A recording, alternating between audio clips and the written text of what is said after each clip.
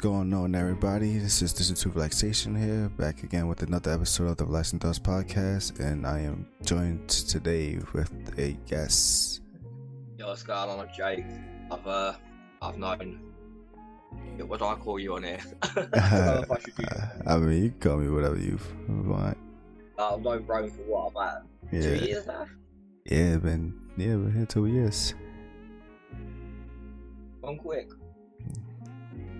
They've been probably one of the quickest, like, in terms of like knowing you guys. Like, time definitely has went by fast. Definitely. But yeah, so I'd like to start off by like knowing about you. I mean, what have you been into lately? Like, what's been going on in your life as of late? What you been doing? Same old. I'd say gaming wise lately, I've gotten back into the old RPGs.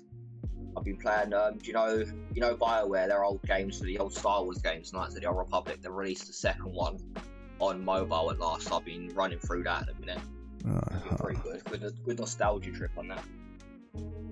I see. I'm not sure. I don't really try to keep up with a lot of things, but I think you guys are still dealing with like another lockdown or something like that. Yeah, we've been put into, like, we're calling it tier 4. It's essentially a lockdown without calling it a lockdown. Wow. You're not allowed to really leave. You can go out, but it has to be like essential, and a lot of shops and stuff are closed down and whatnot. Yeah, that's pretty quiet. Yeah, basically sound like how it was for us when it first started. Like we was, yeah. We were still being confused on what to do at first. But yeah, I mean, no, I don't think any of us could have predicted this to happen. So it's a big change of lifestyle for everyone. Yeah. But yeah, that's definitely wild. So it's just been the mobile game you've been playing? Yeah. You don't really console game much, so. Oh yeah, that's what I was gonna say. Like, you prefer mobile gaming to console gaming. Like, it's interesting because I don't think I really know people who like specifically favor mobile gaming, I guess, like that. I have to say now I would prefer it. I guess over the years I've had less and less time to pump into the game, so I've had a more and more casual mindset going forward. Mm-hmm. And I find I just have a lot of problems with like consoles, modern consoles. It's like the traditional single player games are gone, and that's what I used to really enjoy. Yeah. So like getting the console is quite redundant to a lot of degrees. I don't usually go into it for the multiplayer. Yeah, that's we talked about this. Me and Nick talked about this on the podcast about how just like the next gen console is not really like, it's not motivating you enough to like want to get it because it's just too much that's going on, like with the way games are being made and the focus of the games when these consoles come out. It's like, it just don't feel like getting the PS2 and the Xbox again. Like, with you. Nowadays, buy your console, then you spend it's at least $60, I'm guessing, in your currency to get the game. Yeah. And then a couple of months later, they'll bring out an expansion. That's another $20. Yeah. On paying into a game you already paid full price for. That's exactly what we were saying, because it was like usually those like expansion passes or DLCs were used to be turned into sequels. Not like now they're trying to like milk this one game. And like, I guess, I mean, that's only good for, I guess, multiplayer games. Like, I like, because there was a point when I first started going on Xbox Live, and I had games that like I always wanted to try them online, but I never had it online. So by the time I got to try it, the games is like old and like the servers are dead, nobody ain't playing them. So it's like, it's nice when they could keep the game alive, yeah, but like when they do it for single player games, it's like why am I paying for stuff that kind of should already be on the game? If you already like advertising that it exists, like, I feel like it should already be there. Yeah, exactly. I know one big problem. I don't know if it's still prevalent, but I know back in the 360, the one game I can give you on this is Street Fighter Cross Tekken. Yeah. where they release the game and they have DLC already on the disc. Yeah. So it's complete content that's already on the disc you've bought that you have to go through a paywall to receive. Yeah. And I think that if it's already on the disc, you shouldn't have to pay for that. That's absolutely ridiculous. Yeah, that's just wild. The recent that happened for me that bothered me, the new Watch Dogs game that came out. Before it even came out, they was advertising if you buy the season pass or whatever, you were gonna get the expansion story, and I'm like, so it exists, but you're making me pay extra for it. I'm like, okay. I think it's ridiculous. Yeah, it's like, why not just make a whole nother Watch Dogs 3 or Watch Dogs 4 with that character and that story and expand it? Why you...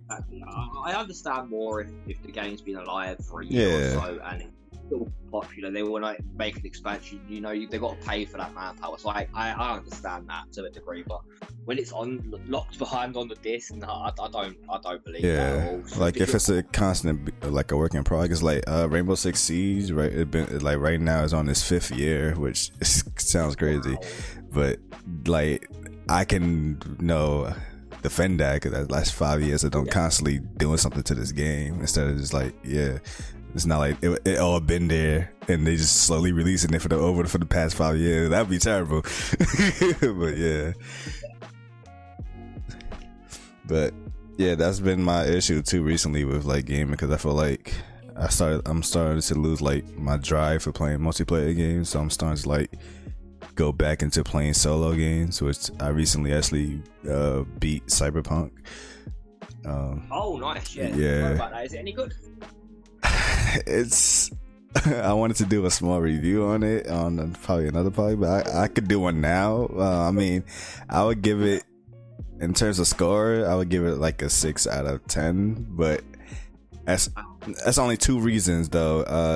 I'll probably boost it up a little higher if it wasn't for all the bugs and glitches that was in that game. Like, it was bad.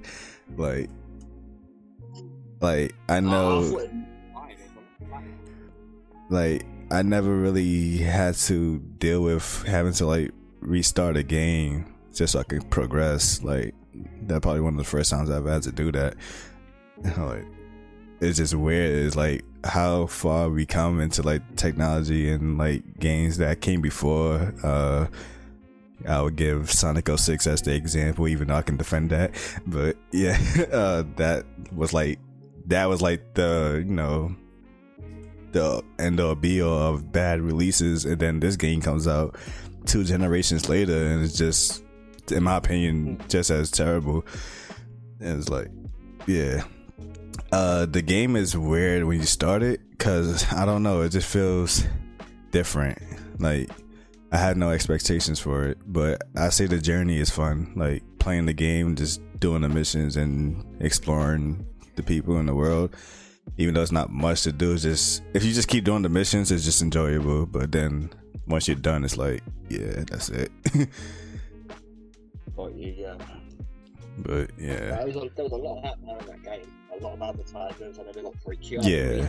So I was expecting a lot more from that, definitely. yeah, that they kept, it was a bad, like, for the consoles it's terrible. I got it on PC, but even that still, it's not safe. But I heard it's like basically unplayable on certain consoles. Yeah. I believe I saw, I think Sony pulled it from the PlayStation Store as well because of the game. Yeah. That's crazy. That's the last time a game got removed was PT, and that was for serious reasons. But it's because the game is terrible. Like, damn. I feel like that's one of the reasons why like Sonic 06 has not been ported over. Like, you can't buy it anywhere unless you have the physical version, which sucks because I want it. Well, I want that, and mostly I want Sonic Heroes because, you know, that's the best Sonic game ever. I mean, I think the original's best, but Sonic Heroes for the 3D era, I thought Sonic Heroes would take for them. Yeah, bro. But you're not beating the 2D ones, bro. It's not happening. We gotta cause this is, I don't know, like, I could never get into it. Like, and it's not even that It's funny because I don't know how to explain it. I think I played 2D and 3D at the same time, which is weird because I played like the Genesis ones, and then I also played Sonic Adventure when it just came out. At that time period, I had both consoles, so like I was able to like swap back and forth to see which one worked, and I personally don't see how Sonic survived as long as it did being in the 2D era personally, because it just don't work for me. It makes no sense to go that fast on a side scroller. I feel it worked. I feel the transition to 3D I feel was catastrophic, to be honest. I mean, I feel the 2D was it just flowed right. I thought the music was on point. I just thought that everything worked with the 2D original Sonics, and then transitioning into 3D, it was just glitches. So many of them. I believe all of them pretty much have got quite notorious glitches in them. Yeah, there's always something wrong with the 3D, but I mean that's the charm, man. I mean, yeah, that's the flaws, but other than that, like I don't know, I just can't get into running fast and not knowing what's about to hit me, and then constantly hitting something and losing all my rings. Like that's a terrible feeling. Like at least with the 3D, you could get your rings back before it disappears or whatever. Yeah, it's true.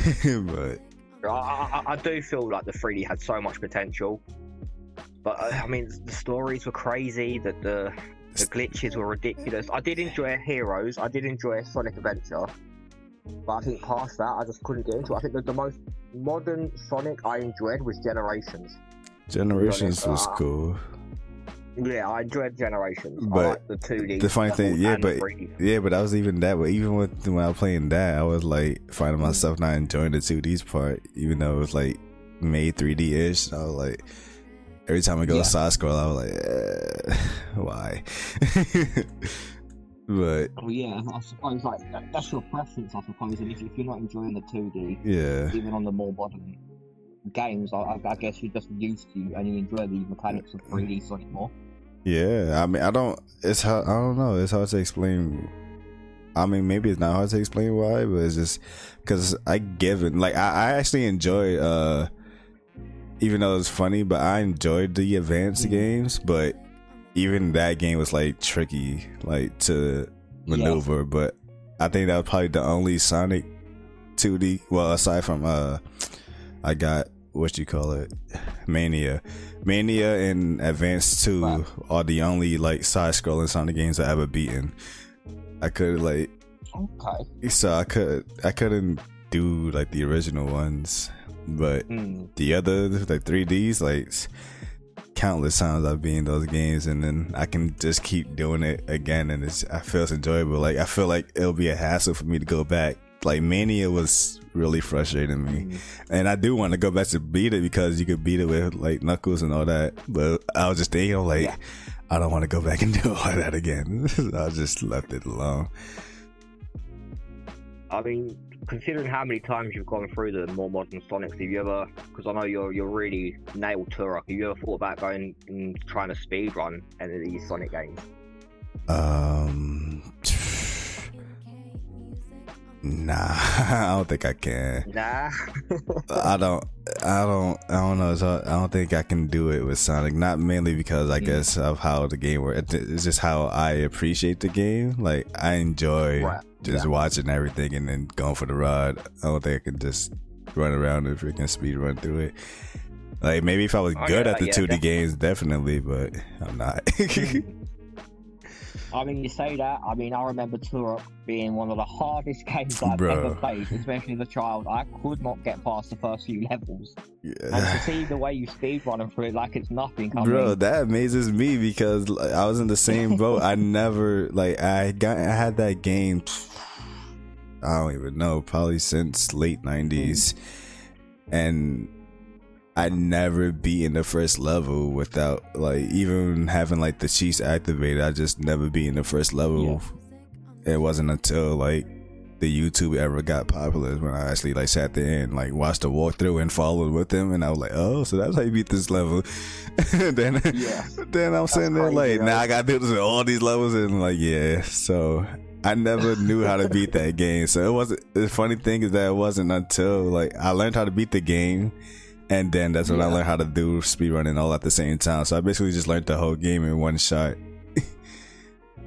And it just transitioned naturally into going as fast as you can each level and trying to beat the laps and whatnot. I felt like the only reason why I did that because I got in the Turok 2 remaster. I got it first on the Switch, and but I didn't think to speedrun it then because like I don't know, just playing with the controller, I guess, it just feels weird. It just felt like a normal game to me. So it wasn't until I got it on PC, and then it's like I tried mouse and keyboard, and I'm like, this game just feels like it was meant to be speedrun like this, and I was like, I should just do it.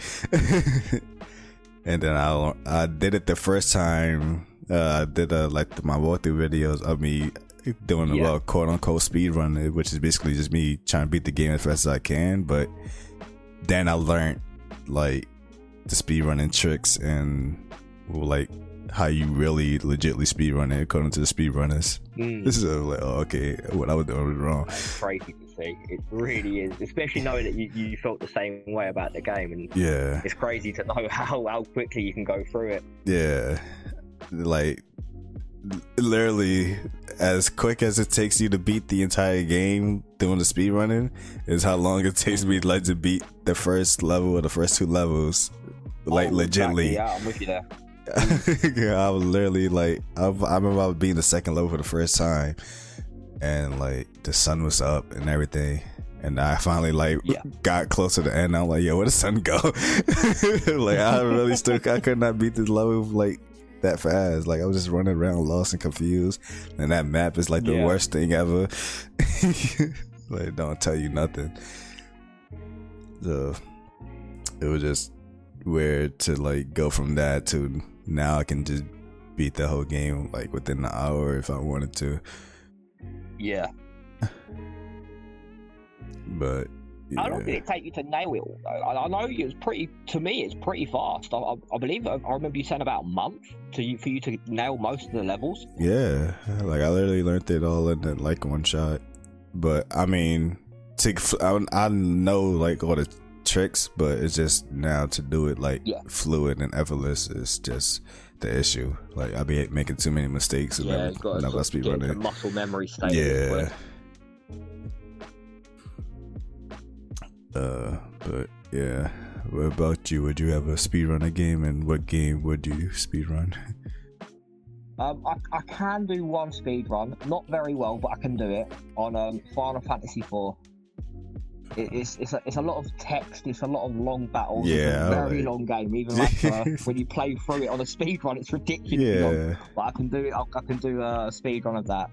That's about all I can do, I'm afraid. That's interesting. I wonder, like, I'm pretty sure people do speedrun those games, but like, that's interesting to pick a game like those that like require you to sit still and do something, and like, how can you do this quickly? I mean, honestly, I find personally speed runs of really long games, especially Final Fantasy, it's more like a speed run of patience. Yeah. Compared to Turok, it's a speed run of like active skill. So I kind of picked the lazy way out on that one. Yeah, it's crazy. It's like when I first started watching speed running, it was from GoldenEye, and great game. That's a game I think I would never be able to speed run. Like just seeing all the weird stuff that they do. Like I tried it once too. It's funny. I tried it once. I was like, man, it might not be that bad. So I was trying to like strafe. It was terrible. Like just using that controller is just terrible. So that was bad. And then to like, there's a trick when you open a door, you can like clip through it while it's still opening, so you don't have to wait for it to completely open. I couldn't do that, so I was like, I can't speed run this game. Forget this. At least you gave it a go. Yeah. It's just crazy. I just like watching people speed run games that I know I struggled with, and just like flying through it effortless. I'm like, damn. Yeah, I was saying the first time I saw a speedrun, I think it was Awesome Games Done Quick. Yeah. I think it was like simple like Super Mario, but I was watching him just fly through this level. Like, I'm really bad at platformers, so seeing someone just jump over all these obstacles and like go through these enemies and like just make a fool out of Bowser in seconds was insane. It just blew my mind. It just didn't seem real. That I'm not sure if you ever seen someone do a blindfold speed run. Oh, they're the craziest. I think I've seen again on Awesome Games Done Quick. I think it was blindfolded Mike Tyson's Punch Out. Bro, like how? Like how do you sit there and memorize so that? Difficult, and these guys are just running through it blindfolded. Like, bro, just flexing. I mean, if you can do it, why not? Yeah.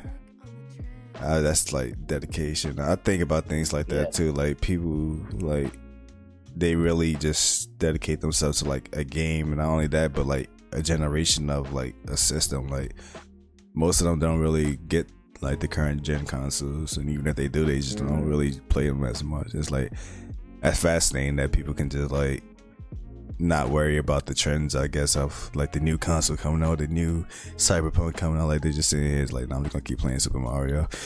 Yeah, it's crazy. Yeah. Like, you see, it's mostly Nintendo's, isn't it? Like each person will pick a game on one of these consoles, and that's all they'll use. Yeah, it's like the dedication and the love for that game for you to like, this is it. This is just this game. I'm satisfied playing this game with the rest of my life. I don't think I could play the same game 5 times over in a row. So the fact these people play it hundreds and hundreds of times, it is incredible dedication to the games. And that's the feeling I want to get back to. I feel like online gaming killed that for me because. Agreed.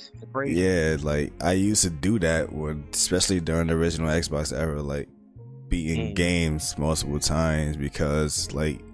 It wasn't that easy to get games all the time because it was expensive and because it wasn't my money. So getting games wasn't that easy to get or that frequent to get. So, once I got this game, it was this game for the next few months. And I was, on that game, but it's like, it wasn't bad. It didn't feel like, man, I'm tired. I need a new game. Like I sat there and loved this game, like until. Agreed, I'm with you. Like, I remember playing Grand Theft Auto San Andreas literally years on one file. The amount of time, that game bro. was just great. I've gotten San Andreas, the original one on Xbox. Then I got it. Well, not even got it. The 360 can backwards compatibility yet. Then I got it on PC, and I was like, I just made sure I just kept on beating that game everywhere. That's the only reason why the best games in that era, bro. Yeah, that's the only reason why I want Sonic Heroes to be ported. I just want that game. Like, you understand how much I would just be sitting here playing that game. Like, I don't want to freaking like if my Xbox One was backwards compatible like with this, because I have this, but the only way I can play it backwards is the 360. I'm like, I'm going to freaking hook that up. I don't feel like doing all of that. It is quite surprising it hasn't been ported to at least even PC to Steam. Like, I know both Adventures have been ported. You would have thought Heroes would have been pretty close to them. For some reason, Heroes and 06 isn't ported. And I think Shadow, but I don't care about Shadow. But all the Adventures, Generations, all ported. That sucks. Because I feel like, especially another reason why I enjoyed the 3D Sonic is because of the story. Like, if you played, like I said, like when they take these stories and turn them into sequels instead of expansions. Like they took the adventure story and then they expanded it by adding a whole new character with Shadow, and then they expanded Shadow's story and Sonic Heroes a bit more, and then they expanded it more by giving him a solo game, and then 06 kind of just summarized it all up, which if you play the game from Adventure all the way to Sonic 06, it works perfectly because Sonic 06 ends with them basically rewinding time and making everything, I guess, not canon. Like everything in 06 basically never happened, so it's a perfect way to end the whole, that whole story. So and then everything after that just whatever. Then they started experimenting with the game, and that's when I stopped playing.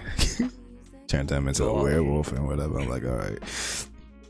Yeah, I didn't. That was Unleashed, wasn't it? Yeah. I know that wasn't very popular. I was like, yeah, what y'all doing to my game?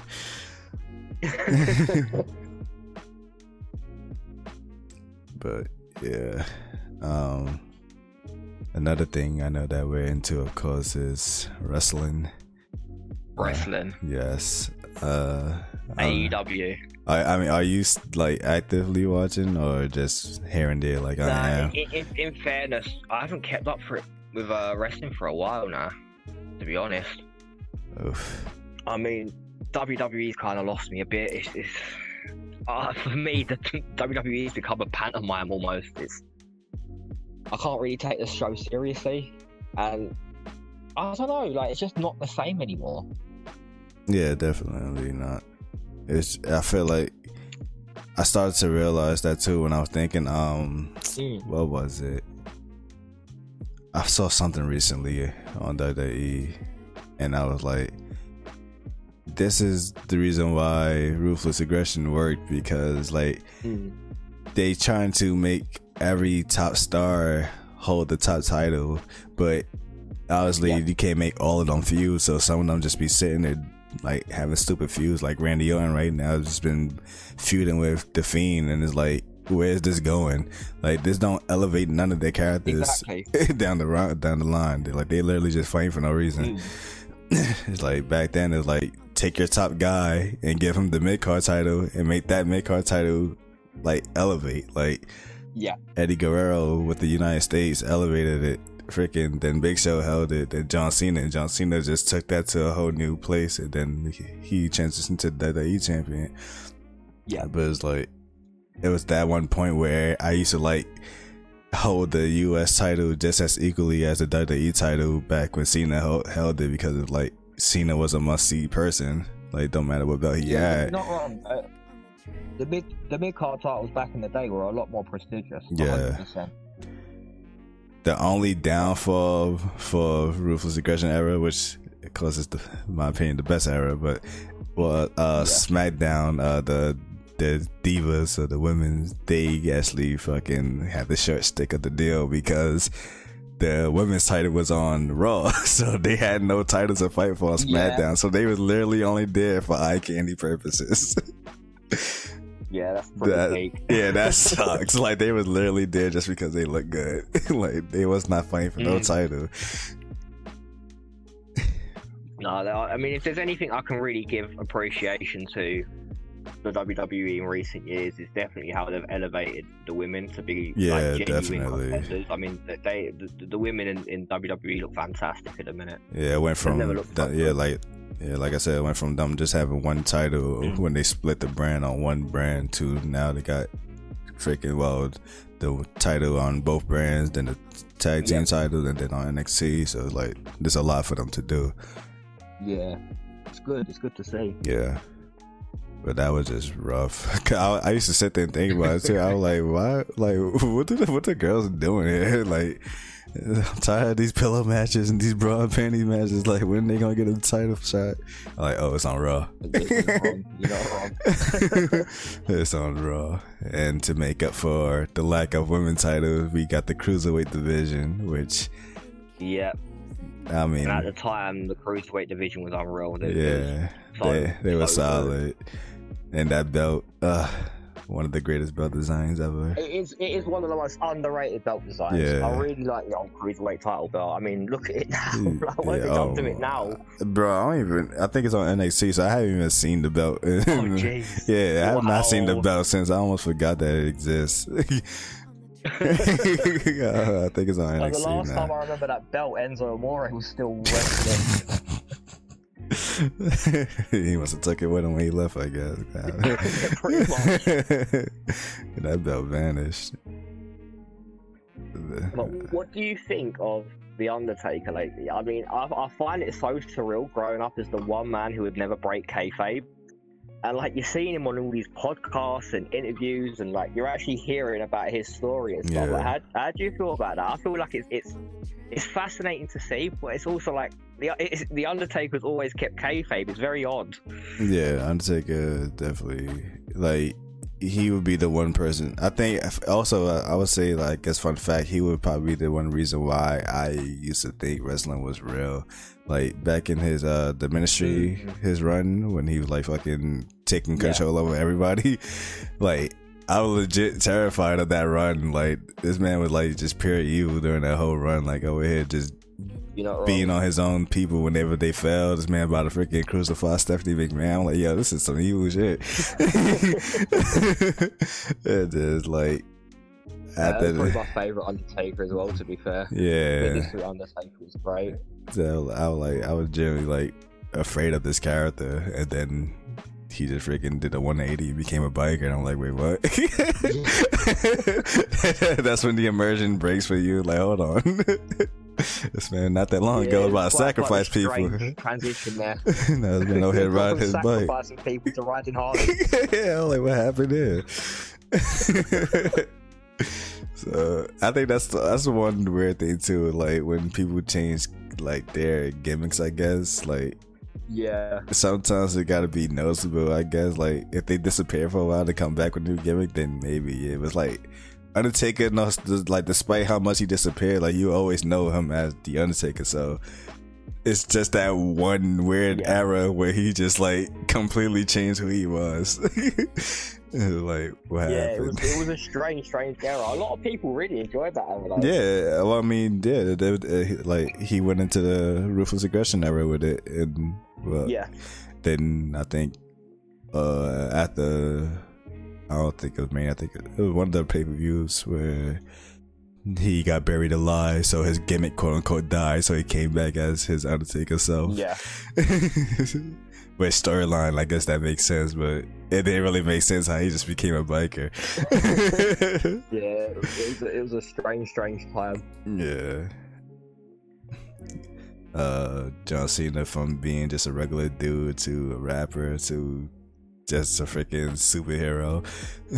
It was like he had such an extreme shot to fame. I remember one week he was US champion, and then you go down into Mania, he's won the title, and then he just blew up. Like John Cena became the face of the company overnight. It was insane. It's not even that. It is crazy to think, cause like when you young, like for me, like constantly hearing about Stone Cold and The Rock from like my older siblings and cousins, like you think they was like, you know, doing this for years, and it's like now hindsight, you found out that they was really only doing this, like they had their run for like 3 years max, and John Cena been here for like over a decade just running it. I'm like, that's wild.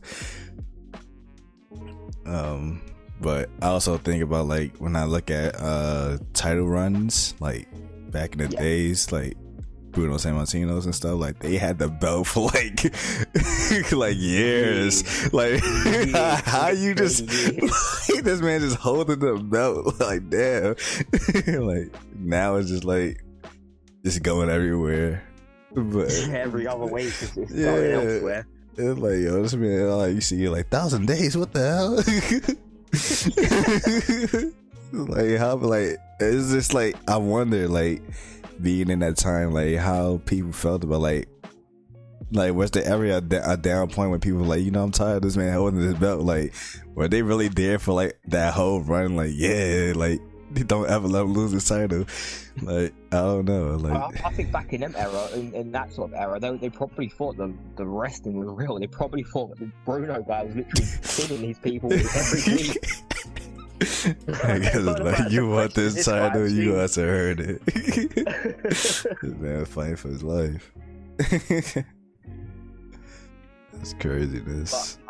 But, I mean, I have a slight issue with the way things have gone. I mean, John Cena, like, we both, you have a positive, I have a negative opinion of Cena, but I can fully respect everything he's done. I really felt like he's really earned his spot, regardless of anyone's opinion. But then you move into like Roman Reigns, and it's like they're trying so hard to force this guy to be the new Cena, and it's just not working. I don't get what they're doing here. Yeah, well, speaking of that, I mean, have you seen Roman lately?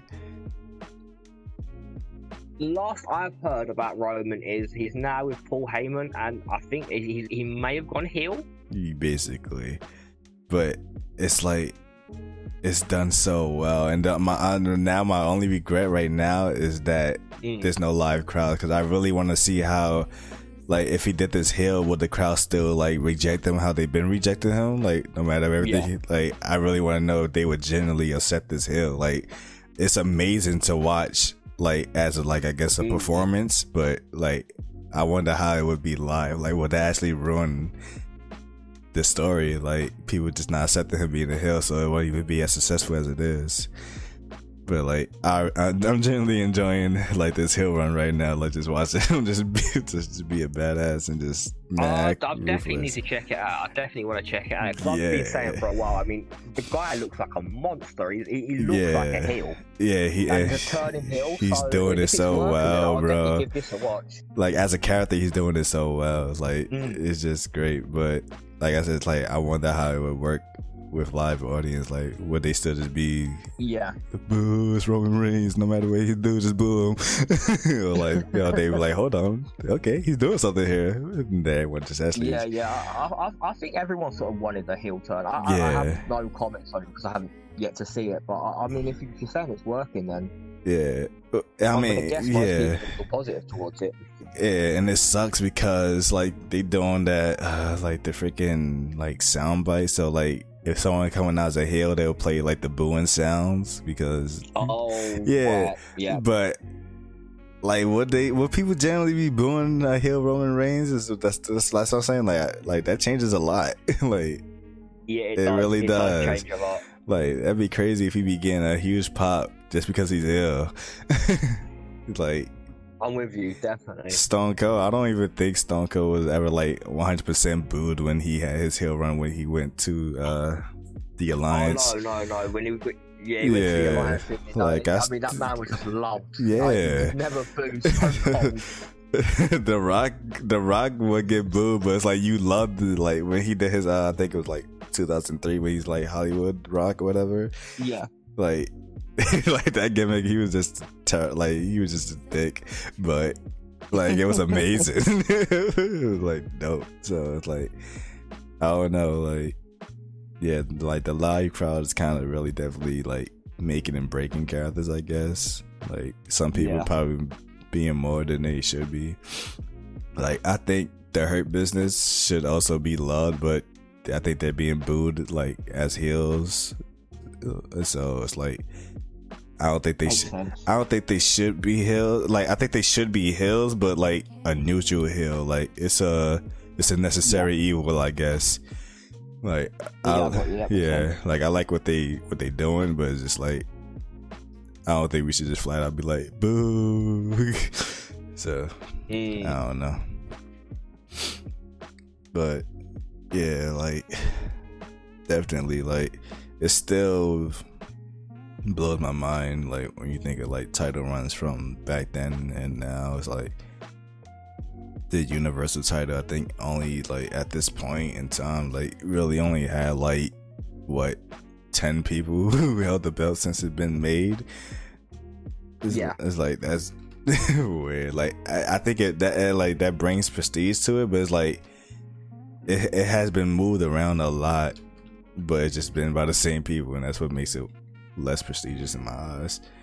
I'm with you. I think in general it should be a longer title reign. I think having a longer reign makes it a bit more prestigious. Yeah, like, if it's hopping around week to week to week, people are just naturally going to stop paying attention. Yeah, let's move to that person this week, and then I think longer reigns, but not too long. I think they've just got to find a sweet spot with the length of reigns. Yeah, I'm looking at it now. Like, literally, there's been 14 reigns with it, and let me see if I can reduce the duplicates. All right, 5, 6, 7, 8. Yeah, there's literally only been 8 people like who held the title. Like, this title been here since 2016, and only 8 people have held this belt. Like, That seems like a lot more. it's just it been swapped around 14 times, but some of those people already held it before. Yeah. That's what I mean. That's like, I wouldn't mind it if it had been 8 people, but it's been like, no, this is all their first runs, like making it more prestigious. Like, Yeah. you really got to be like a top dog to hold this title. Like, I feel Yeah, like exactly. getting it back kind of ruins it. Like, if you get it back again, it's like, nah, like you gotta earn it and then keep it for a while. And if you lose it, that's like you fell off, I guess. Yeah, you worked your way back up. Yeah, like you shouldn't be like, oh, I lost it. I had my rematch clause and I win it back. Or a few months later, all right, I want my title shot. You're like, nah, like come back a year. Yeah, basically. But yeah, like I know the NWJP and whatever, how you spell that, NJPW or whatever. Oh, in New Japan. Yeah, like Yeah. because I know what they do on their belt. They got like all the names of people who held it on the side. And Yes, yeah, on the junior. I think it's the IWGP title and the junior IWGP. They do it on both, don't they? yeah, but it's amazing like when you see like not that much people who actually held up the title. I'm actually looking at it now. Only 31 people have held the title, and the belt been made since 1987. I don't know if they count in like all of those runs. I think it is. It's from 1987, and only 31 people held it. Like, that kind of makes it very prestigious. for Yeah, me. I'm with you. It's like I'm looking at it, only like I would say 4 people like had a lot of reigns with it, and that's, I guess, I don't know, good or bad. I mean, Okada is a weird one. Like, like Okada's like that man, huge that fan. man was just getting that title like every other week. Like, this man lost it 1 second. Like his reign is funny because like if you ever watched like the history of the Bullet Club or whatever, Yeah. it's like 1 second he has it, then Bullet Club gets it, then he has it back. And it's like, And then he gets it back. yeah, Yeah. it's like they just been like swapping between each other. But yeah, Great champion. Okada's unbelievable. I haven't been keeping up with that. I don't even know what's going on. I think the last thing I saw advertised that Leo Rush was actually going there. I stopped following it a lot when like Kenny, Cody, Young Bucks, and all that left. I used to mainly watch it because I love those guys. Yeah. I just wanted to see. I know you got into it through AJ, right? I but mean, you started watching I Wrestling mainly AJ. got into it for Bullet Club. I wanted to see what AJ was doing, like as of late. Like, it's one of those things, like when you think about people, like whether it be music or like, you know, someone that you always admired their work, and you like, I haven't heard about them lately. I wonder what they're doing. So like, I searched up AJ Styles. Like, I was in college, like in my class, and I was like, I want to see. I just searched it up, and I saw that fight with him and Shinsuke Nakamura. I'm like, yo, this is like one of the greatest matches I ever seen in my life. This man wilding over there. And then learned about and then Finn Balor came to WWE, and then I was like, okay. Then I don't know, it just kind of like everything just started blending in, started seeing Bullet Club stuff, and I'm like, what's this, what's that? Then I'm like, oh. So like I started getting intrigued. Then by that time, BJ came over to WWE, and I lost my mind. I mean, AJ on that Royal Rumble entrance was just, I was screaming. I couldn't believe it. Oh my that was one of lord! the best pops I have ever seen. I never went so crazy in my Excellent. life. It was so excellent. The freaking cameraman ruined it. Zooming in on Roman's face.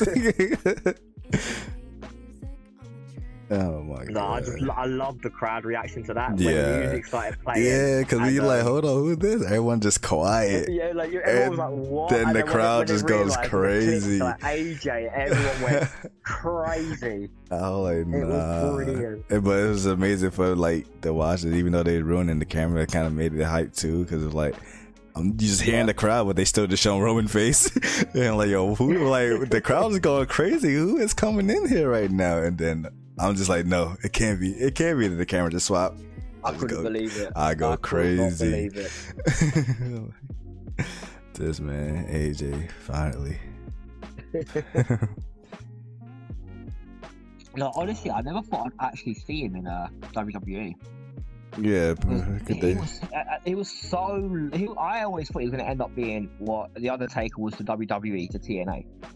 It was like it's just TNA's talisman, wasn't it? And I know it all went pear shaped because new owners, I believe, or management issues, and then he went to Japan, and then that's when he came to WWE, I believe. Yeah, I mean he was everywhere at the TNA. He's done it all. Yeah, but it was weird because like when I saw him, it was like the same time John Cena was rising. So I looked at them both like, okay, like this is basically TNA's John Cena.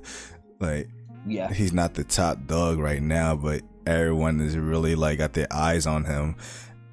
So it's like the things he was doing in the ring when I first seen him, I'm like, yo, who is this man? Hell, like this man is doing things I've never seen before. Yeah, it still is unbelievable. Yeah, so it's like, especially so they definitely when he came and like no, they had to warm him up first, but once he got into his first real feud, they definitely had to pay him with Cena first, and of course the crowd loved every second of it. That was just amazing. Like, Yeah, I'm definitely with you there.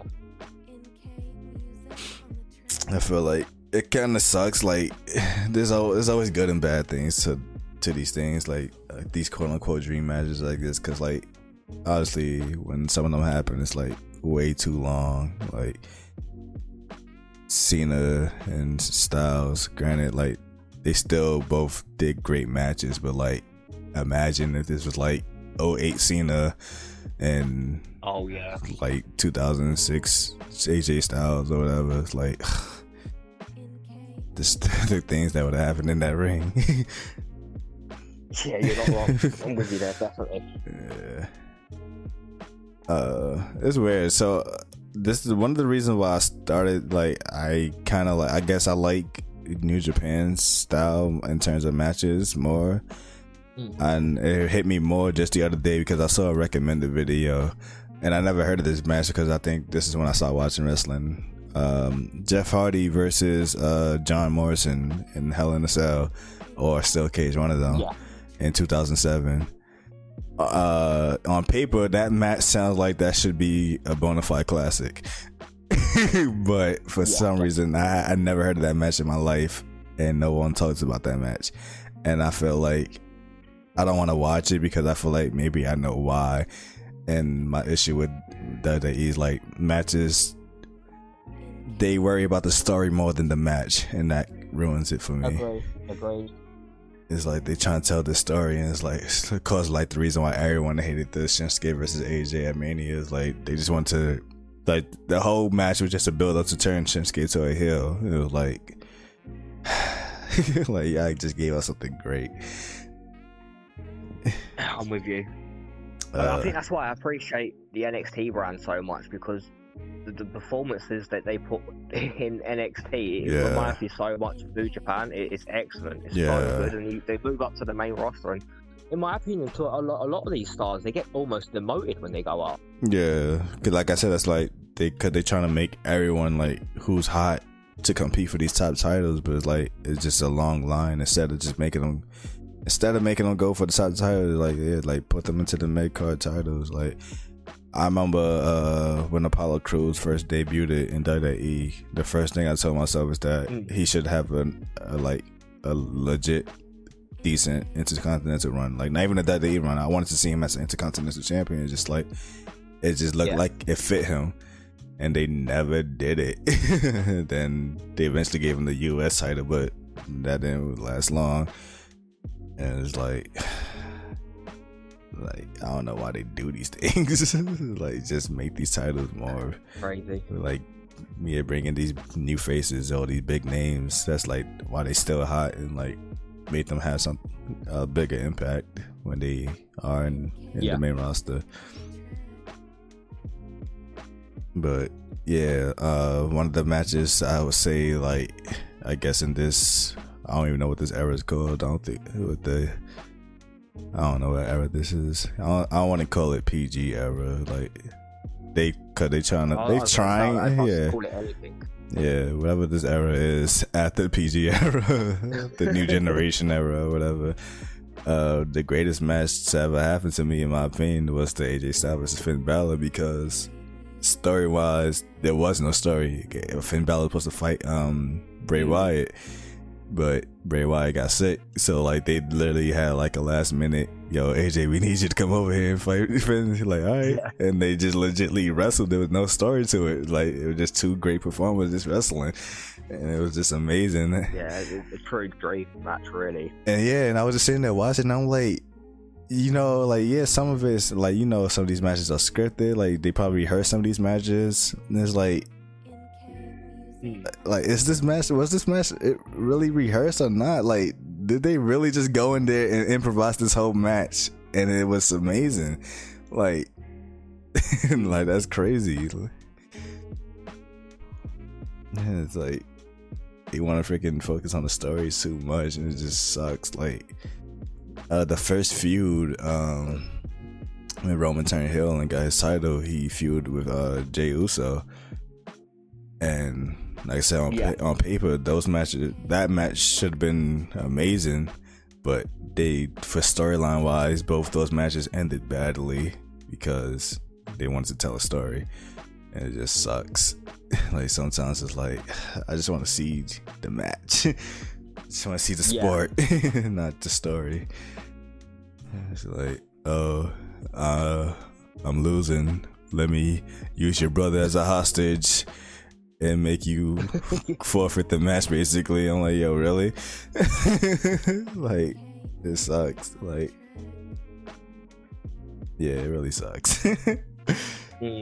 Like, now the storyline works because Jey Uso is helping Roman Reigns, so like, whenever he's like feuding with someone, like, Jey Uso was like kind of like interrupting, so like, yeah, storyline wise that makes sense. But when it was just Roman by himself and he feuding with Jey, it's like, those two should like went to war, and it should have ended, like, legitly ended. Like, Roman should have won clean, not the way he did. But yeah, I mean, I think Jey, I think both of the Usos are excellent. They both have a lot of potential. Yeah, definitely. Just when it comes to, we gotta tell the story. Like, potential just be this potential just be getting thrown under the bridge. I was thinking about that too in terms of like potential. I was watching the Royal Rumble thing I sent you, and Charlie Haas came out, and I was like, damn, like, at one point, him and Shelton Benjamin was like legit equal footing. Like, they both were fresh new faces doing their thing with Kurt Angle, tag titles. And then once they went their own way, like, Charlie Haas just like went downhill, and Shelton Benjamin just skyrocketed into mid-card like legend. Yeah, it's like is that because of the potential? Is that because of storylines? Like, how do y'all like? I find it so strange that happens literally to so many tag teams. Like, one of them always succeeds, and one of them just doesn't reach the other's level. Like Edge and Christian, Shawn Michaels and Marty Jannetty. Like, it's always one goes a lot further than the other. Yeah, but even with Edge and Christian, obviously Edge was the breakout star, but we never shun Christian like, oh, he's just him. Like, he had his intercontinental runs and stuff, but he never just went as high as Edge did. But it's like Charlie Haas just went nowhere. Like, I think he started tagging with Rico afterwards, and then he turned into and then he turned into a freaking basically what Damian Sandow was doing, where I think he was like copying other people's gimmicks. and then I think he just faded away after that. But Shelton Benjamin went over, had the Intercontinental title run. He had the U.S. title run. It was like the first thing he did when he went to Raw. He had a feud with Triple H. It was like, so they were just setting him up right. Yeah. And here he is now, able to come back, and still he's now the tag team champion actually. So. Oh well, yeah, I know he's come back. I didn't know he was tagging again, though. Yeah, he has the tag. Because he was the Hurt Business. So him and Cedric. Oh, okay, right. Yeah, Cedric Alexander and him are the tag titles. Nice. And meanwhile, Charlie Haas nowhere to be found. Poor guy. Yeah. It was like, so that's what I'm saying, like, is that because maybe Vince just didn't see the potential and that's why he wrote his story badly, or maybe he wrote his story and it was just up to his potential to make it good or bad? So it's just, you don't know. Makes sense. Yeah, because we know he had his long beef with Cesaro, which he feel like he don't have the potential to like really become a main star. So it's like Cesaro just been sitting there, like, yeah, like he never held a single title in a while. He just been tagging or just doing random stuff. I think Cesaro is a great performer. Yeah, I really like Cesaro. Yeah, definitely amazing. Like Cesaro is definitely one of the people like. Yeah, like storyline just don't work for him. Like just put him in the match with someone who got good chemistry and just like let him work his magic in the ring. Do that thing. Yeah, that's why it sucks. Why it's like yeah, I did want AEW. I mean, I'm pretty sure, like in my eyes, I don't think it's still not there yet, but I do want AEW to be like equivalent to WWE in terms of like having that second option of something that's competing. Like, I want another show that someone can go to and it's like feel like, all right, you're writing these terrible stories, but I'm a great performer. And it's like it don't work. Like, let me go to this place where they value my talent, and like people will go there and watch it. Like, I don't know. I feel like for me, it's like even though all those people went to AEW, I still never like swapped over to see like what they doing. I'm with you. I think it's healthy for the industry, especially for WWE, if they've got a solid competitor. I mean, without someone competing against the WWE, it's natural we're just going to get lazy with the story, right? And they don't need to try so hard. But I think it's good for the business in general. Yeah. But I agree. I enjoy AEW. Like, again, I haven't followed wrestling properly for a while now, but like when I did used to watch it regularly, I really enjoyed the product. But it's not as high a budget as WWE, and I think that's the problem they're having. I mean, WWE is just so high budget, it's hard to compete, really. Yeah, and I feel like they're trying to bank on like the freedom, I guess. I think the freedom is, guess, in my eyes, is kind of hurting them because like it make it seem like they're just trying to recreate the Attitude Era, like everything goes. Yeah, but it's just like, I don't know. Even though that's what we want, but it's like now when you have it, I feel like it don't belong here no more, I guess. I don't know. It's hard to explain. It's like, it makes sense when someone ever be replicated. Yeah, to be honest, I think. Like, yeah, it makes sense that you get hit hard somewhere in your face, you should start bleeding, but but then it's like these dudes over here just wilding out, always bleeding, and just like. I used to like, I used to hate that as a kid because obviously like. When the events, like obviously I was not buying the pay-per-views to watch it, so like the week, like the Raw, the SmackDown before the pay-per-view, like, you know, everyone's all good and clean, and then the pay-per-view happens, and then because I don't see it, and then and then we go to the next Raw, SmackDown, and that person come out bandaged up, like got cuts and bruises. I'm like, damn, what the hell happened in that match? I'm sure a couple of times. I think it's the funniest thing. Like, I know you said sometimes they came out with bandages, but I remember it was especially in like 04, 05 sort of era. Yeah. They would have a match, and like I think Triple H and Ric Flair come to mind. I'm thinking. I was literally about to say that. blood everywhere. I was literally about to bring him up. He'd be split open. His whole hair would be covered in blood. His face would be dripping, and he'll come out the next night with this tiny little plaster on his head. Like this tiny little plaster on his forehead. I'm like, what? And he used to wild out. Like, he was open. He would still wrestle like that the following week. And then, like, he would open up his bandage and, like, punch it himself to make him bleed. I'm like, yo, what is this man doing? Like, this man's always just bleeding. Like, okay. It was just, yeah, like, Ric Flair and Triple H was definitely, like, the number one. Like, people, like, every time they come from a pay-per-view event, you just see them, like, with a freaking big bandage on their forehead or something. Like, yo, what the hell happened? It's craziness. Good times, though. But, well, yeah, speaking of, I know we both had our own sides during the Ruthless Aggression era. Team SmackDown over here. Gotta be Team Raw. Like, it has to be. I couldn't get into. I just couldn't get into Raw. Like, I don't know, none of the rosters just did it for me. The only thing that was the only thing that made me watch Raw before Cena came over was that Eric Bischoff and Stone Cold story. Like, because Mr. McMahon was trying to force him to get Stone Cold to get into the show unless he was gonna be fired. Yeah.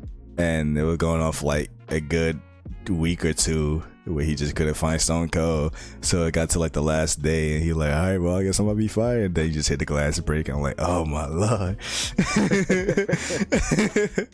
He's he ended up becoming co-GM with Bischoff, didn't he? Yeah, if I remember right. For a little while. That was funny. Yeah.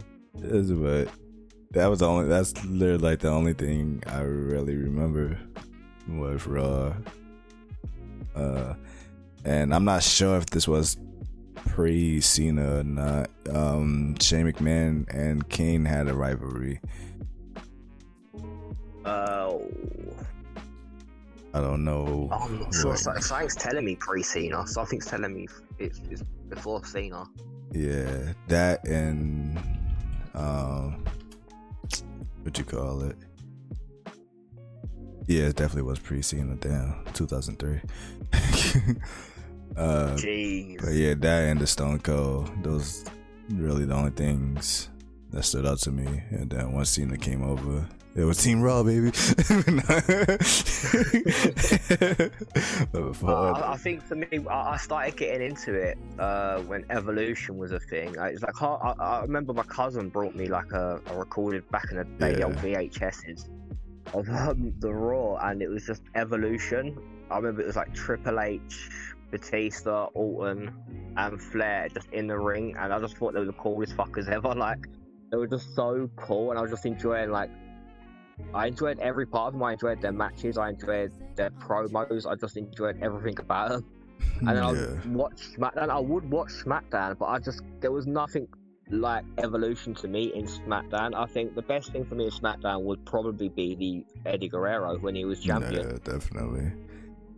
Eddie Guerrero. I mean, I don't know. For me, everything. I think the best way to describe Raw and SmackDown, I think SmackDown was gimmick friendly. Like, they had a lot of people with great gimmicks on SmackDown, or bad gimmicks, but Raw, it was just like that's where, like, I guess either the leftover people from Attitude Era was at, or the people who they were molding to become the new stars was at. So they were like focusing more on like their personas and their in-ring abilities. But like SmackDown, we had Cena being a rapper, Eddie Guerrero with a lot of cheating still, Kurt Angle, he turned bald. Yeah, a lot more versatility on SmackDown. You could sort of do a bit more. Dude, like I said, the females, so they wasn't wrestling for no title, so they had to rely on just being a gimmick. Yeah, basically. The Cruiserweight division, and for whatever reason, when they put up the Cruiserweight division against freaking people like Big Show, like, why? But yeah, and I don't know. It's good fun though. I remember SmackDown was funny. Do you remember the auction of When Eddie Guerrero came out, when Kurt was the GM, he was setting up all the Kurt Angle stuff. That was brilliant. Anything Eddie did was just amazing. Like, yeah, I'm with you. It's like I was watching that Royal Rumble thing.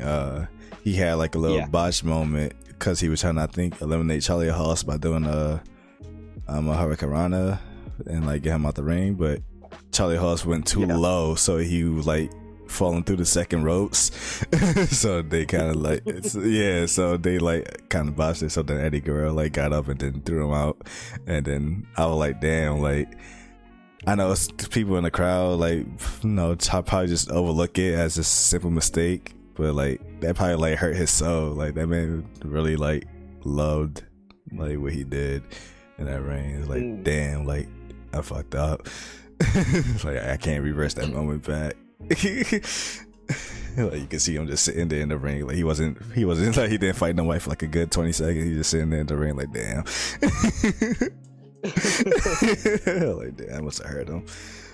But yeah, Eddie Guerrero is definitely the GOAT. He's brilliant. Speaking of Royal Rumble botches, because I think it's 2005, I hope I'm thinking right here, where Cena and Batista are falling out at the exact same time. Yes. So then McMahon's come out and he's gotten himself into the ring, right? And I was wondering as a child, I was sitting there watching it, I'm like, why is Vince McMahon sitting in the ring? Like, he looks so angry and he's sitting like a child in the ring. Like, what is going on? His arms folded, like, what happened? Later, I read that he pulled, but I think it's like his hamstrings. It's like he pulled both of them into both legs. That's craziness. Like, Jesus Christ, how did you do that? Just getting into a ring. Like, I don't even know. That's just wild. Like, yeah, one job. Like, imagine not even just being Vince McMahon. Like, just imagine like if you were like a normal wrestler and your one job was like walk inside the ring and do something that you just like. You just getting inside the ring, you just injured yourself badly. You got shelled for months just because you got in the ring. Like, that's just craziness. I really do be feeling bad for like people who like get injured too soon, like especially like when Finn Balor won the Universal title and like gotta give it up. Yeah. Like that's terrible. I'm really gutted he didn't get another chance to have a proper run with that belt. Yeah, I'm glad he's at least recognised. They recognise him that he is the first Universal Champion. But it would have nice to have seen a run with it. Yeah, definitely. And I feel like that was kind of WWE for. Like, you see, like that is what it was WWE for, but they was actually doing what I always want them to do. Like, they literally took a dude who was like red hot right out of NXT, and they just freaking skyrocketed him straight into that match. Like, I'm with you, yeah. This man beat. I think he was in the Fatal 4-Way match or whatever, like Samoa Joe, Roman Reigns, and someone else, and it's like the man just destroyed all of them, and then went against Rollins and destroyed him. And I'm like, you would not have thought he was going to win. Yeah, no way you would have thought Balor was going to win. That was the best thing about it. Like, they were just, I was like, oh, this man is they going all out on him. All right, I'm with it. I'm here for it. And then. Fucking they got injured and then back in NXT now, I think he's the NXT champion last time I remember. So last I heard, yes. Yeah, so I mean he's doing swell. He's holding it down over there. He performed best on NXT. I feel the same with Shinsuke. I think Shinsuke was a lot better on NXT. He had a better run. He was a lot more legitimate over there. Same with Asuka, really, you could say. I mean,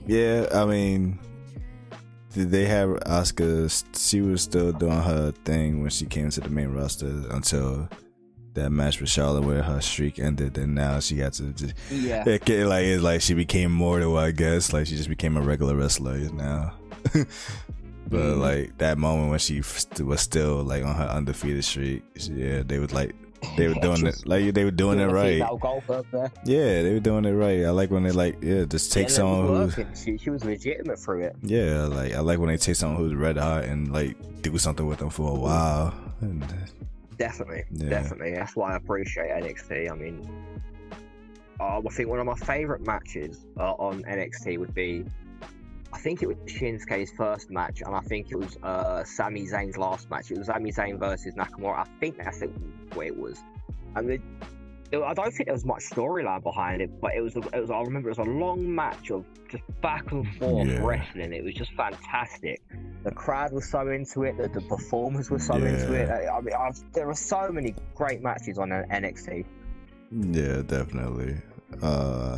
I dabbled into NXT a little bit too. What match was it? DIY versus the Revival. Yeah, bro, like, cause usually I never, like, you know, when they do tag team matches on the main roster, it's just like regular tag, like they don't sequence that much or do tag team like special moves or stuff like that. Like the Revival, and I'm like, bro, like everything they did, it was a tag team move basically. Like it was like they didn't make it feel like it was a single man. Like it was straight up tag team action. And I was like, this is wild. Yeah, I don't know where there's not more of that on the main roster, to be honest. Well, the tag team division right now is, I mean, it's not bad, but it's like, I don't know. I think there's no solid tag teams right now. Like right now, the Street Profits had the title on SmackDown, and Shelton Benjamin and Cedric got it on Raw. But I mean, the only thing on Raw is that the New Day, well, just Kofi and Xavier, Big E's on SmackDown. Oh jeez. Yeah. Wow. So the only thing is like there's no legit tag teams right now, so they kind of gotta. I think they kind of just gotta start. I guess start brand new right now with the tag team division. Yeah. There's no one, like right now, there's no one I really want to see anyone feud with. Like there's not a tag team like, oh, they should fight them. Like all the tag matches pretty much happened. Survivor Series, New Day and Street Profit fought, which was a match I did want to see. So that's pretty much the only tag match I wanted to see of the tag division. So we'll see if they start making some new tag teams or whatever. Yeah, it'll be interesting.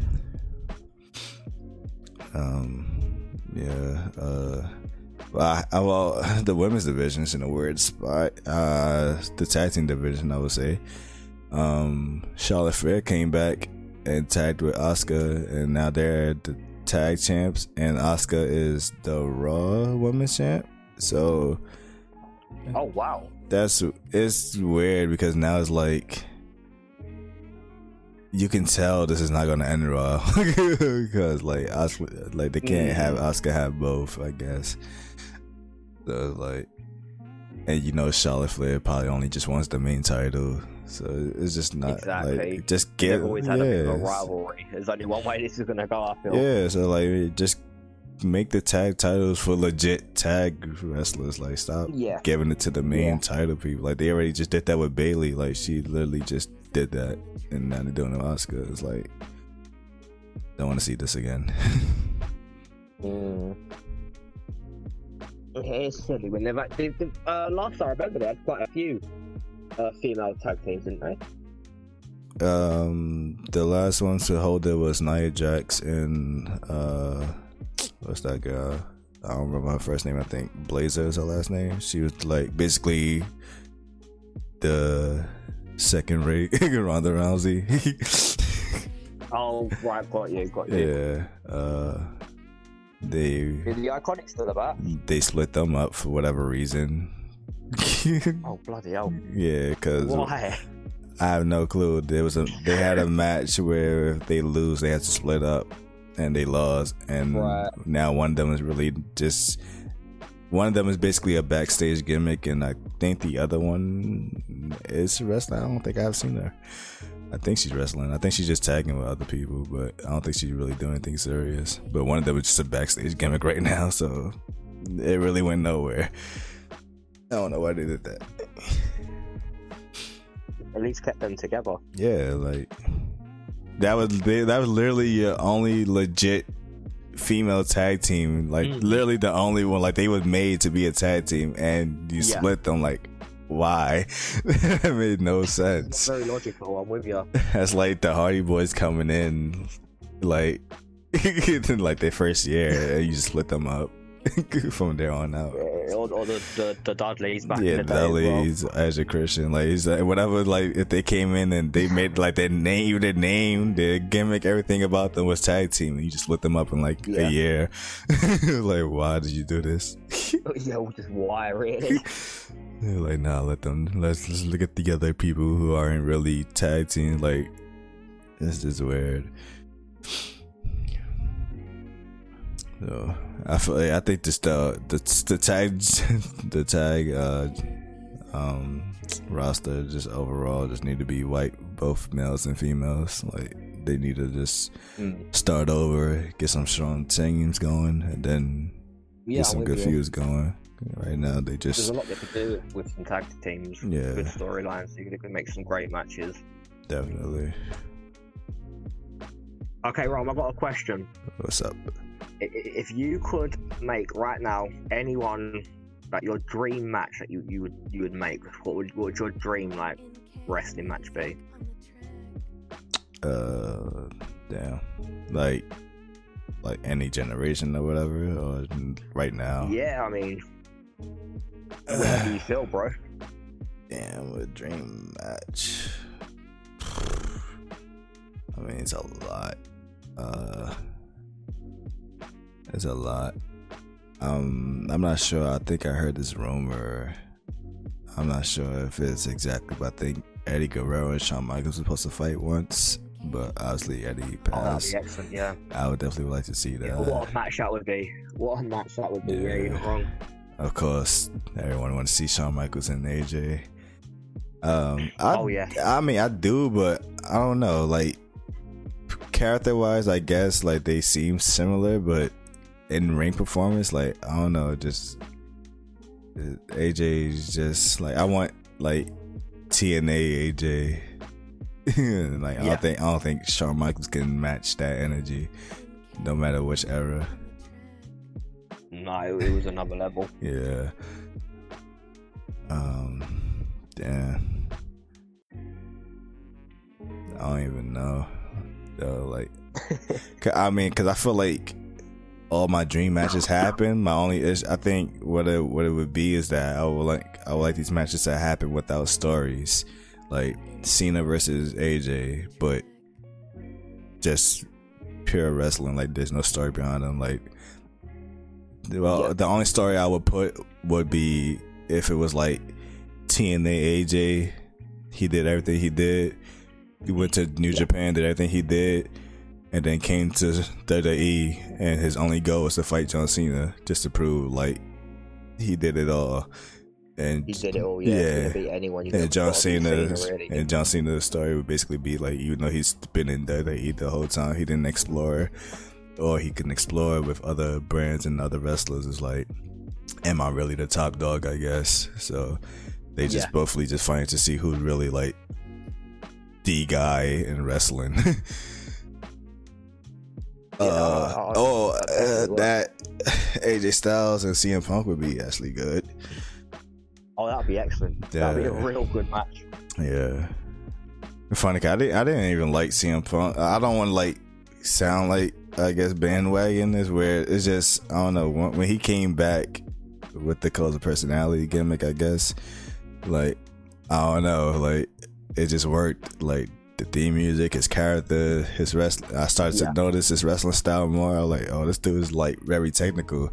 Like, I don't know, like that CM Punk was like peak, and then The Rock came and ruined it. I thought CM Punk was great, truly. I mean, the pipe bomb was just legendary. Yeah. And then his rival with Cena, like, Cena was never able to beat him except for that one time where Cena put his Royal Rumble victory on the line against CM Punk. If Cena win, he keeps his Rumble win, but if he loses, then CM Punk takes his number one contender. and that was the one time like Cena legitimately finally beat him. Like that was like a good closing to the chapter. Yeah, definitely. But yeah, it's funny because like I think CM Punk is another one who like if you were younger, like his character and his storyline would be one of the most realistic. Like you would think this was not scripted at all. Like this guy is like, this is real. Like you would think him and Cena really like hated each other, but they probably like I believe they like real good friends outside. But like just their feud and their chemistry, you thought that this was like personal. I truly believe CM Punk just brings a certain level of realism to it. Yeah. I mean, in the era where we know everything's sort of scripted and fake, like there was a lot of times when Cena made you think there's some legitimacy here. Yeah. Him and Triple H is a great example. Like I thought, like they genuinely wanted to kill each other at one point in real life. Yeah. That it's just I don't know. Like when the storytelling is right, I guess that's when it feels. I think that's where WWE is losing their edge. Like the stories aren't feeling believable no more. Agreed. Especially I like the creativity. Yeah, it's not only that, but it's real hard for them to like make these stories, and we're in I guess this digital world, the social media world, like. You can literally like go on like their Instagram or whatever and just see them like, I guess quote unquote breaking kayfabe, like their heels in the show, and then you see them, they giving out these inspirational quotes and stuff on his Instagram and taking these nice family pictures. And I'm like, you're not wrong. It's hard for you to believe these stories. That's a good point. It does take away from it. Yeah. I wouldn't even have thought of that, but that's completely true. It's real hard to believe like these stories, like. I don't know. Like I think that era, I guess, would that be 2012, maybe 2011, 2012? I think that was like the end. I think that was like their last chance to like get away with kayfabe, I guess, if they like was going all out with story. After that, that's when the social media started coming through. Yeah. Follow this superstar, and now they've even got their Twitter tags on the nameplates. It's crazy. Yeah, it's just weird. But I can't think of one off the top of my head. What about you, though? Off the top of my head, there's probably so many, but if I could pick one right now, it would probably be triple threat. Finn versus AJ versus Omega. Yeah. I was gonna interrupt to say I would like to actually see Kenny and AJ fight. That was the one I guess that got away because they turned it back on him and AJ left instead of having a match. That sucks. Finn did wrestle Omega, but that was when it was like early Bullet Club Finn, so Omega wasn't his peak self yet. Definitely like all of them in their peaks. I definitely would like to see that. Agreed. Yeah, definitely.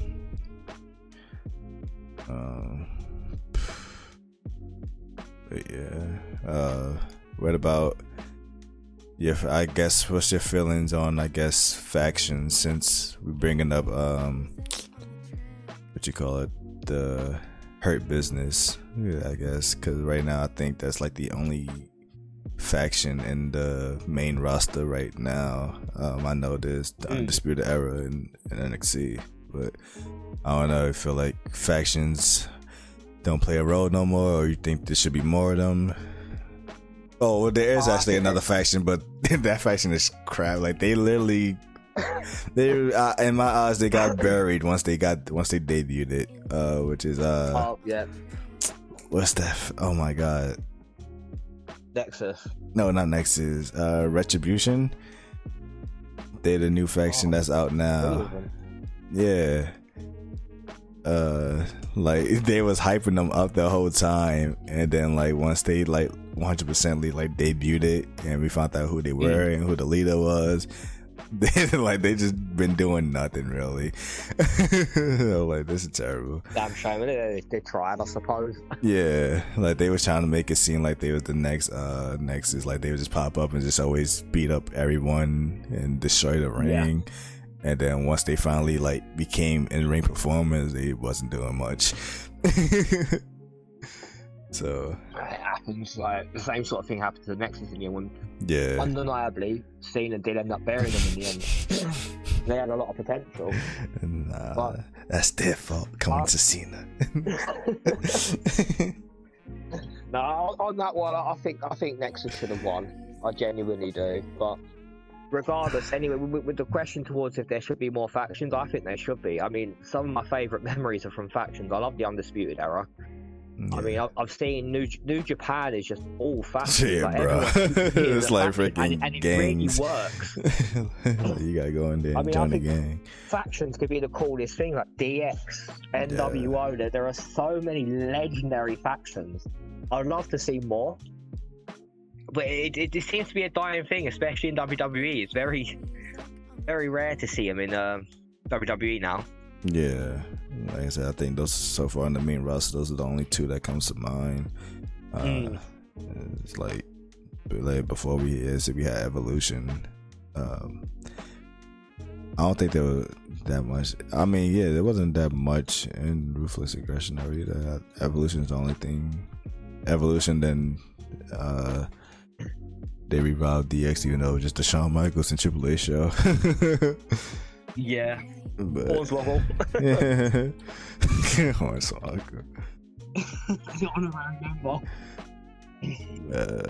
Fun times. I would say the peak faction when they had the Shield and the Wyatt family, New Day. They kind of all existed at once, but that didn't. I don't know. It honestly, like I said, they always freaking like just break them apart or whatever.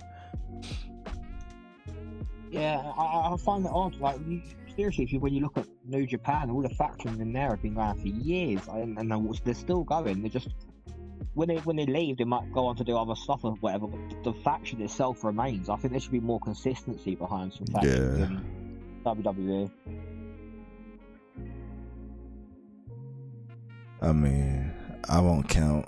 I'm looking at lists now, but they got a lot of like tag teams. I don't want to count them as factions really, but even at that, like, yeah, I don't know.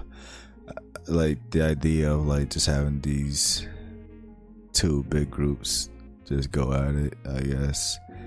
Like, cause right now, like I said, right now with the Hurt Business, it's good, but like, is there gonna be another faction to counter them, or they just gonna just fall off one by one? Because right now they kind of have titles. They have the tag titles and the US title right now, so like they kind of like, I guess, dominating the mid card. But it's like, is it gonna be another team of people who's gonna break them down, or is it gonna be just a random tag team that's gonna take the title from them, and then another random person is gonna take the US title, and just gonna be back to just regular people instead of another faction? More than likely. Yeah. Sucks. I hope one day. I'm hoping one day Undisputed Era come through and they become a long-term thing. Yeah. I mean, arguably, New Day is a faction of 1 and 2, so it's arguable. Yeah. And they had one of the best ones I've ever seen with a team. They were phenomenal. Oh, and everyone yeah. loved them. So I think how many times they had the freaking titles? Like 7 zones now? A lot of times. I couldn't tell you how many. It was a lot. And the storyline, one of my favourite storylines in modern era would be Kofi's storyline. The storyline of him getting sort of pushed into the title when he had to do the gauntlet and he got ripped off at the end when he had to fight Daniel Bryan. He went for so many people and he had to fight Daniel Bryan. He lost to Daniel Bryan, and then Biggie and Xavier had to do a tag team gauntlet to get him through. That was amazing. That. And then Kofi going to Mania, it's got to be one of my favourite WrestleMania moments. It was incredible. I'm looking now. The New Day are actually currently the longest reigning tag champions. Wow, I never knew that one either. Yeah, Longest reigning. 483 days. Jeez, That's craziness. Yeah, that team. it is mad. That's why I'm not mad at even like, cause it wasn't a bad breakout. It was literally cause they did the draft and Big E just got. Yeah. Yeah, so it wasn't a bad breakup, but I like they did everything as a tag team. Honestly, there's like really nothing for them to do at this point unless they just went to NXT and got the NXT title so they could have all of them. I'm hoping, like if Biggie's on his own, I'm hoping he'll have a solid, even if it's a mid card. I would like to see him have a solid singles run. Yeah, well, he actually has the Intercontinental title right now, so. Oh, he does. Yeah. Oh, okay, that's good then. Yeah, so hopefully they don't ruin it. He deserves it, definitely. Yeah. It seemed like I would guess SmackDown is in terms of champions, is having the most solid. We got Roman Reigns doing his thing. The Street Profits is a great tag team. Like I said, the problem is there's no one for them to feud with. Big E's the Intercontinental. As long as they keep him good, that'd be great. Sasha Banks is the women's champion. You know, they always gonna be behind her. And I think that's all the time. Well, it cost the women tag title, but I ain't counting that.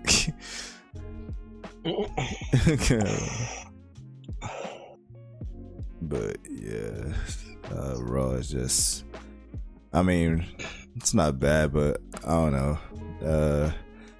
I'm right now having, I guess, a bit of sweet feeling with Drew McIntyre's run. Like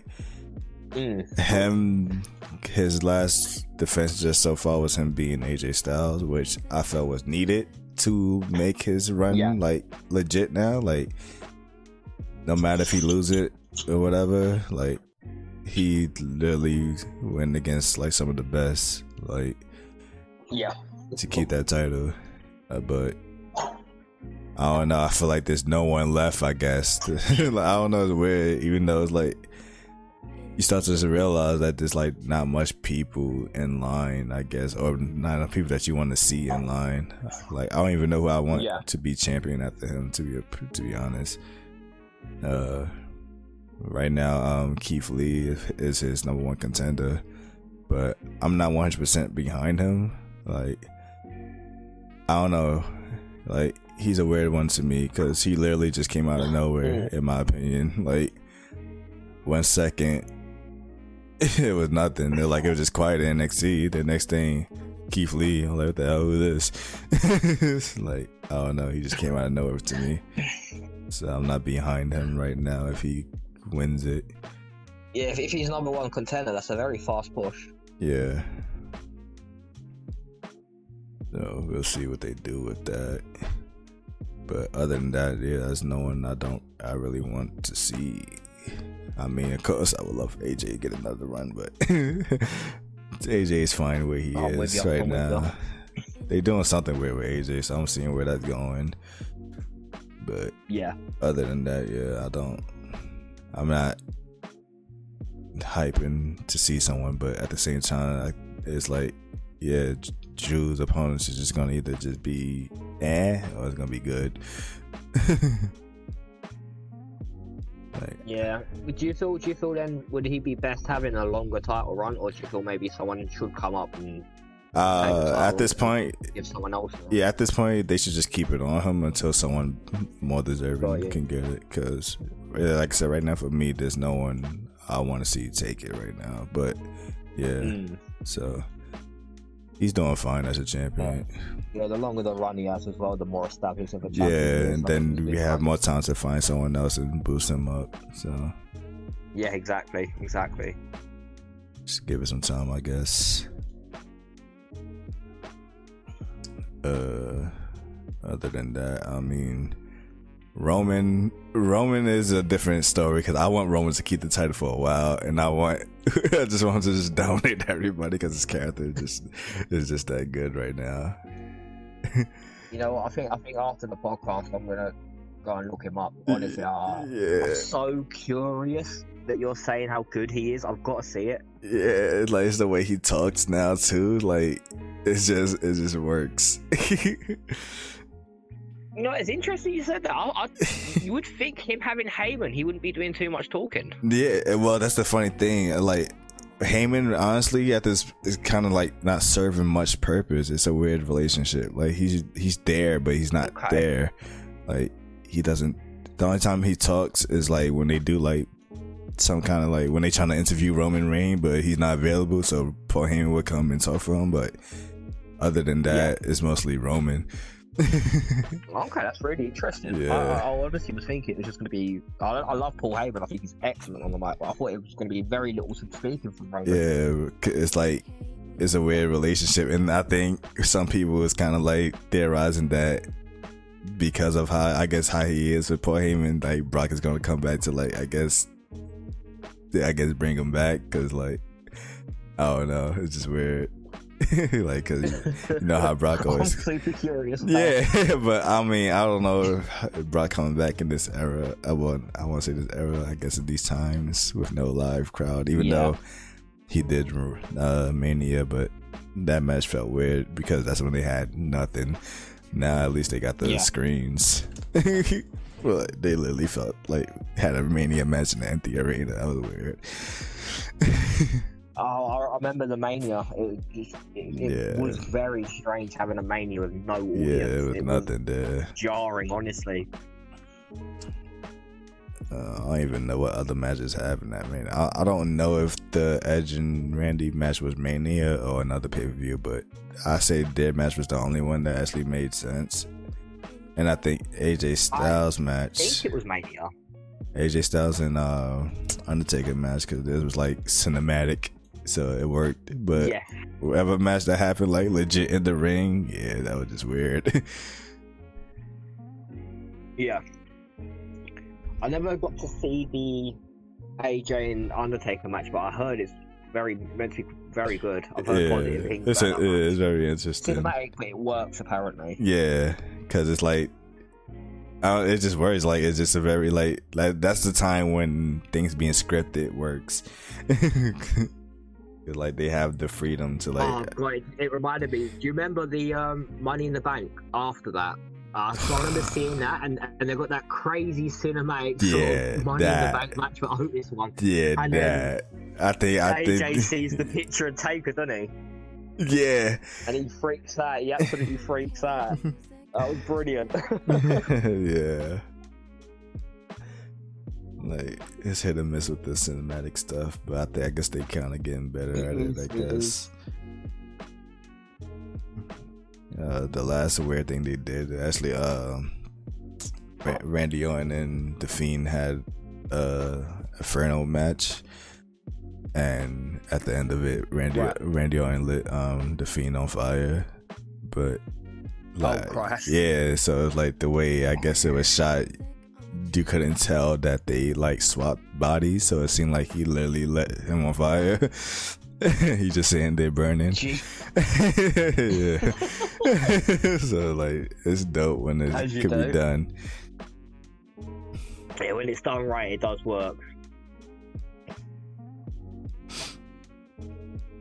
Oh man, but yeah, I mean, we're talking for a while on this one. Anything you like to speak on before we wrap it up? I guess. No, I'm good, bro. Good. All right. Well, I usually do this when it's mainly me, but I'll try to like have my guests do this. I know it's kind of, I guess, in the moment, but I try to do like a question of the day for the people like who's listening. So if you have a question you like to ask people just for them to answer, what would it be? Ooh. Alright, let me think of this a second. That is on the spot.